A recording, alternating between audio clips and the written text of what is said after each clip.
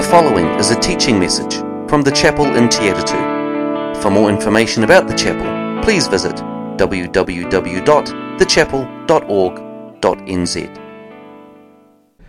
It's been a humbling morning. Late last night, and by late I mean 6 p.m.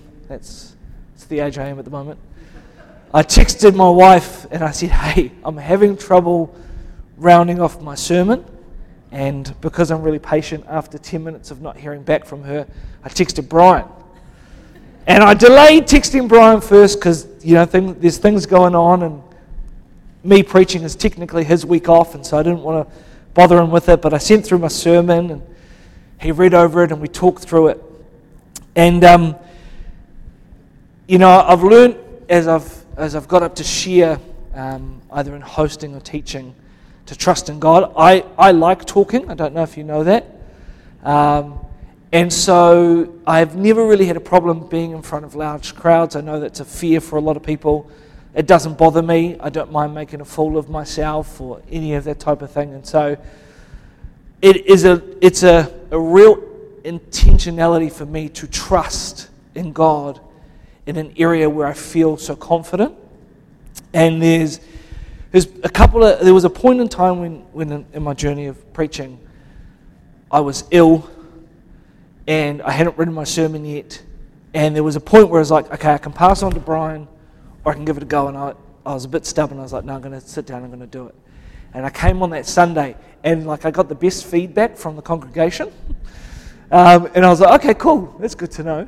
And so, I've learned that I don't have to have every answer or every insight or every piece of knowledge. But there's still a desire within me, being who I am and my profession and things, to be prepared and as prepared as possible. And what I love to do is at the end of a sermon give you something that's tangible, that's wrapped up neatly, little box, you can open it, you can take it away with the week. It's accessible and it's easy, and I didn't have that. And that was part of my rationale for messaging my wife and talking with Brian. And it was humbling because Ashley gets up here and he's just like, oh, I'm never prepared.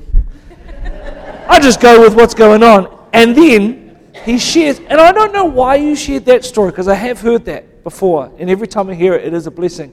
But you captured what I wanted to say in my sermon. And then we passed it out of here, and you shared in 2 different spaces. And again, you captured what was saying. And we go over here, and we hear from Beth. And again, an application of it. And then my dad tells me the same jokes again and again, but he doesn't tell me his testimonies like this. So I'm hearing for the first time, like you, this testimony which again has that application, that the crux of my sermon in those day-to-day aspects of their life. And so I was humbled because I was sitting there thinking about how am I going to do this and toiling over here. We're good to go. You sit there and talk. No. So what I'm going to do is, while I'm preaching and referencing the story of Abraham, I'm going to try and pull from these stories that you've heard today to show you where for me they're connected. And I might not even need to do that. You might see the connection already. But we're in Genesis chapter 14. We're in the second half of that. And I'm just going to read through the scripture in a moment. But I wanted to begin with a question. And I'm asking myself this question, ironically, as much today as I'm asking you. So on the left, the question is, do we live and work for the favour, the applause and reward of people? Or do we work for the blessing of God to bless Him because we are blessed by Him? So I'm going to let you hold that for a moment. For people, for the human element, or for the blessing of God to bless Him because we're blessed by Him. So in verse 17 it says, after Abraham returned from his victory over, I'm going to call him King K, because that's a name I don't want to pronounce, and all his allies, the king of Sodom went out to meet him in the valley of Shavir, that is the king's valley. And Melchizedek, the king of Salem, and a priest of God, of God Most High. brought Abraham some bread and wine. Melchizedek blessed Abraham with this blessing. Blessed be Abraham by God Most High, creator of heaven and earth, and blessed be God Most High, who has defeated your enemies for you. Then Abraham gave Melchizedek a tenth of all the goods he had recovered.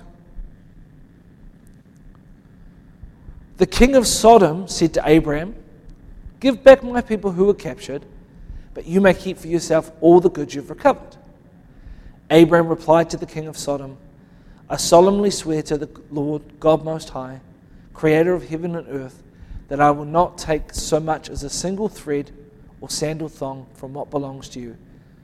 Otherwise you might say, I'm the one who made Abraham rich. I will accept only what my young warriors have already eaten, and I request that you give a fair share of goods to my allies, in Eshcol, and Mamre." Now, if you're anything like me and you just read that passage, you might be wondering what on earth is going on. So I went back in preparation and I read the entirety of chapter 14, and I also read chapter 13. And where our passage takes off, if I come back to the beginning here, it says, after Abraham returned from his victory over Kincaid. There's a bit of history there. So Brian preached on it last week, that passage. And what it was there was a group of kings in collective who seemed to have been in some sort of alliance, and a portion of those kings decided they no longer wanted to sit under Mr. K. And so they end up rebelling, separating off. Kincaid and his alliances then a year later go, and they end up taking over and battling a number of people, number of groups that we've heard about. And after their victory in that space, the kings who rebelled came out and prepared for battle. And they're in this valley, and the valley says it's filled with tar pits, and so it's not great conditions for fighting. And so the kingdoms, or the soldiers from the kingdoms of Sodom and Gomorrah, they flee. And having fled, this group of oppressive kings goes and they pillage those two kingdoms, and in doing so they take Lot, who is Abraham's nephew, in, and they capture him. But someone from there, who's mentioned right at the end there, I believe it's Mamre, escapes, and he goes and he alerts Abraham to the fact that Lot has been taken. And so just like your quintessential movie, I don't know if you've seen the John Wick trilogy. I don't know what the word for a 4-series movies is. Quadrilogy, maybe. He leaps into action. He gets together over 300 of his trained men, and they go and they seek out these 5 kings, and they defeat them in battle. And they talk about like how they separate them and so on and so forth. And so I'm sitting there with that in my mind as I read through the beginning of chapter 14. And then we come to the start here. So Abraham's just defeated this king who, as far as record goes, is probably for around 13 years at least, been reigning over these territories. Enough of a diddly squat to have these other kings want to rebel against him. And Abraham, with a troop of 300 people, takes down all 5 nations, gets Lot, gets the goods that were taken, he recovers those, and he brings back the captives as well. And then we see that while he's there, the king of Sodom comes out to meet him, the king of Melchizedek, and we read about the blessing, the bread and the wine, the giving of a tenth of what he has. And I don't know about you, but sometimes when I watch movies these days, I'm so used to how they play out that I don't question plot elements that aren't actually explained prior. They're just tropes of what happens in a movie. So like all of a sudden, there's like this person who can supply them with everything they need, but they're not introduced at a different point. And so you kind of skim over these details. And if you do the same here, knowing the meaning of a lot of what comes out in here, you might miss some things. So I want to start here and talk about the fact that prior to this, in the earlier verses of chapter 14, there's not necessarily a way in which the fact that Abraham has gone and sought after this King Kedorlaomer. And so the question is, how did the king of Sodom and the king of Salem know to come and meet Abraham? And you can connect some dots, maybe the fact that he had taken down this incredibly oppressive king and all of his nations would have spread. But we're not told how recently after these events took place and how long those events took. And so we're left a little unpuzzled. And then we see here that the king of Salem, who isn't previously mentioned before in this chapter, nor prior in the Bible, King Melchizedek, and I know some of you will be familiar with that name, he shows up, and the first thing he does is he offers Abraham some bread and wine. Now, some people believe that offering of bread and wine at that time, because this is 14 generations before the first communion, was maybe a symbolism of hospitality, and there was a need that in that gesture for him to sit and to savor the taste of that and to connect in. But for us, with our knowledge of the Bible and the communion and the fact that we take communion on a regular basis here, that holds meaning for us. But it didn't necessarily at that time hold that same meaning for either Abraham or Melchizedek. We then have a blessing, and as far as I'm aware, that would be a fairly standard procedure. Blessings were given. And we see after this blessing, the first thing Abraham believes he should do is give a tenth of all the goods that he had in that moment. And again, it's a descendant of Abraham and the Levites who become that priestly priesthood, that works, who then are responsible for receiving a tenth of the goods or the sacrifices. And there's a meaning there, but at that time, that didn't necessarily hold the same meaning that we come to know. And so I want to stop for a moment and highlight the fact that in this story, if you were to just read it and you go, oh yeah, okay, cool, they're meeting, that makes sense. Obviously, someone knows something and they've come out and there's this glorious, everyone's behind him and he's walking down and he comes into a valley and he meets these kings, one of whom's never been introduced in the story before, gets given some bread and wine. That must hold meaning. We know what that means. There's an exchange of words and a blessing. And then in response to that, a gift of 10%, which again holds meaning for us. And you've got to wonder, is God just playing with us at this point? There's a foreshadowing here that while at this particular point in time, those didn't necessarily hold the same meaning that the people involved in the story would know. There was this just innate, natural desire to act in this way. And so in this interaction here, we see a sense of God partaking. Did Melchizedek feel a prompt, a sense, to go out and offer bread and wine? And in that interaction, Abraham feel that same sense of, I've got to give you a gift here. And specifically a tenth? There was such a deliberateness and an intentionality to that action that we see. And so we see God's handiwork here. And if I take you back to that first question I asked, we see that Abraham blesses Melchizedek because he was blessed by Melchizedek. There was a trusting there. We then see another interaction. And the king of Sodom has been a part of this story. You know, if we were playing this, it's an action movie in my head, just so you know, that's why I keep referencing it. But if there's this action movie, you know, there's these kings and they've formed this alliance, and then all of a sudden there's a break, there's a division, and they go off. And these kings are defeated, and they need a hero. I need a hero. I'm holding on for a hero to the end. I saw Super Mario Brothers yesterday, wasn't that song? And this hero comes along, and Abraham did with 300 men, 4 or 5 nations were unable to do.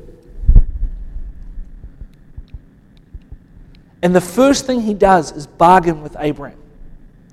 He goes, if you give back my people who were captured, you can keep everything else that was recovered.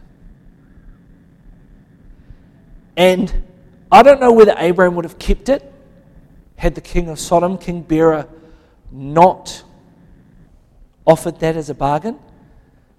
But he senses something in that offering, that bargain, that he doesn't like. And he says, look, I swear to the Lord above that I'm not going to take anything other than what my men have already eaten, unless, so that you're unable to say that you were the one who made me rich. He sensed there were strings attached in that. And that bargain that King Bera made is the human thing to do. I want my people back. And in exchange for my people, I will give you this. But that is fallen humanity at work, where Melchizedek comes and he offers something that holds such symbolism for us now. King Bera does what he can in his own manner, his own self-esteem, to try and provide and get back what it is that he has for those people. And I think here about the story that Ashley shared, where he says 3 years ago he set out and he made this business, and people who were around him are like, what on earth are you doing? You're crazy, it's COVID, how are you going to do this? Did you say you've never advertised?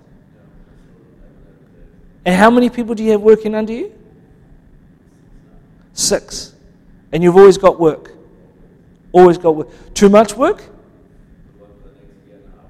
Work for the next year and a half.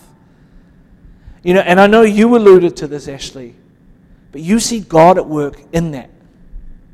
And while you could have gone and you could have done the natural thing of setting up a business in a sustainable time, putting out advertisements and all that sort of stuff, you trusted in what God was doing. And you had that sense, and you've always had that sense in your business. And you've seen a blessing because of it. And I think about the story that my dad shared. I didn't realize that, Dad, that you weren't comfortable going to this business. And you went anyway. And I know you went there and you kind of went along and we've had these people leave. And you're offered another job, that stability, that certainty, that in a human sense makes sense. Because why would you not take the comfortable, the certain route to know that you could provide for your family, but instead you're trusting in the provision of God. The other interesting thing here is that if you go back into Genesis chapter 13, we're told that the reason why Lot disappeared, which if you connect the dots is the reason why Abraham was mobilized because Lot was captured, the reason why Lot was in Sodom at all was because it got to a point where they had so much that there were disputes amongst the herdsmen. That there was not enough land for how much they had, that one of them had to leave.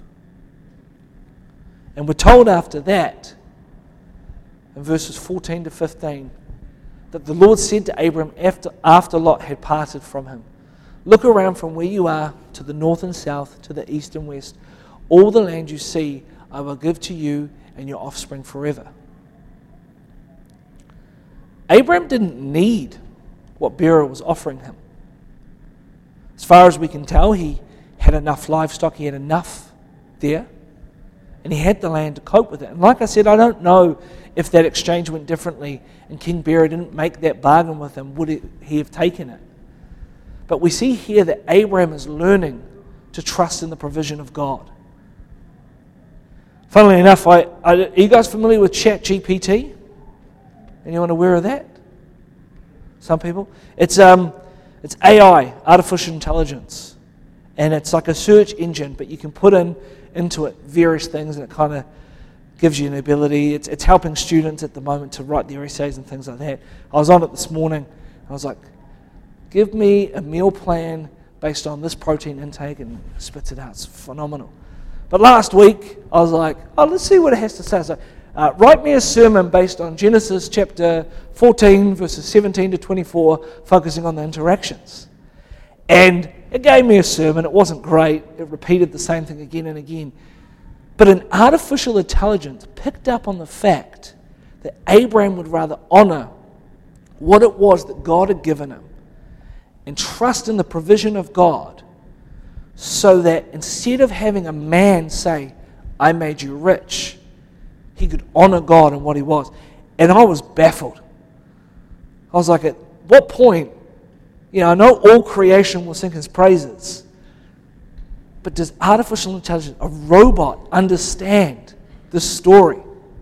And for me, that is what it was that captured it. When I read this through, the thing that stood out to me was these two interactions and the difference between them. And I shared at the beginning here, I didn't know how to wrap that off, because that second interaction I didn't know how to frame. Because it's not necessarily good, Melchizedek, and bad, Bera. It sits somewhere in a continuum there, but King Bera, even though he did the fallen humanity thing, and we could quantify that as evil, he did, at that time, what any reasonable villain or character in a story would do. That's how we tell stories in Hollywood. Someone comes up and they make that bargain. And so when I was on the phone with Brian yesterday, that's how he framed it. He said he did the human thing. And so what I wanted to do was, rather than offer for you what the takeaway here is, I want to kind of return to the question that I asked at the beginning, but framed in a slightly different way. And what I'm going to do is I'm going to give you a couple of minutes here before the worship team come back up. And I just want you to consider that story of Abraham and his interactions with Melchizedek, his interactions with Bera. And then I want you to think about some of the stories we heard here, where we heard of trusting in God, whether it be in business or in death or in restoration of furniture, and the speaking that we hear. And I want you to consider whether it be a challenge or in Abraham's case, a victory. Whose praise are you looking for? Whose blessing are you after? Whose provision do you trust? Who are you relying on? And then to consider as well, how is it you discern what is a righteous response to those offerings, to those bargains, to those scenarios you find yourself in, the advice that we get given when we set out on business, or when we're given offerings of jobs, or we're driving around and we feel this inkling of unforgiveness in us. What's the righteous response? And what response is shrouded in that fallen humanity, that trust in your own self, that feelings that we heard Mike talk about? And subsequently, how do you discern what comes with strings attached and what comes without strings attached? And I don't necessarily have those answers there for you, but I'm learning that I don't need to. We heard so many stories here of how that plays out, and I'm sure we could hear more. And so I'm going to give you a couple of minutes just to sit and think. And being the teacher that I am, I'd honestly love to hear from some of you. Thank you for listening to this message from the chapel in Te Atatu. For more information about the chapel, please visit www.thechapel.org.nz or email info@thechapel.org.nz.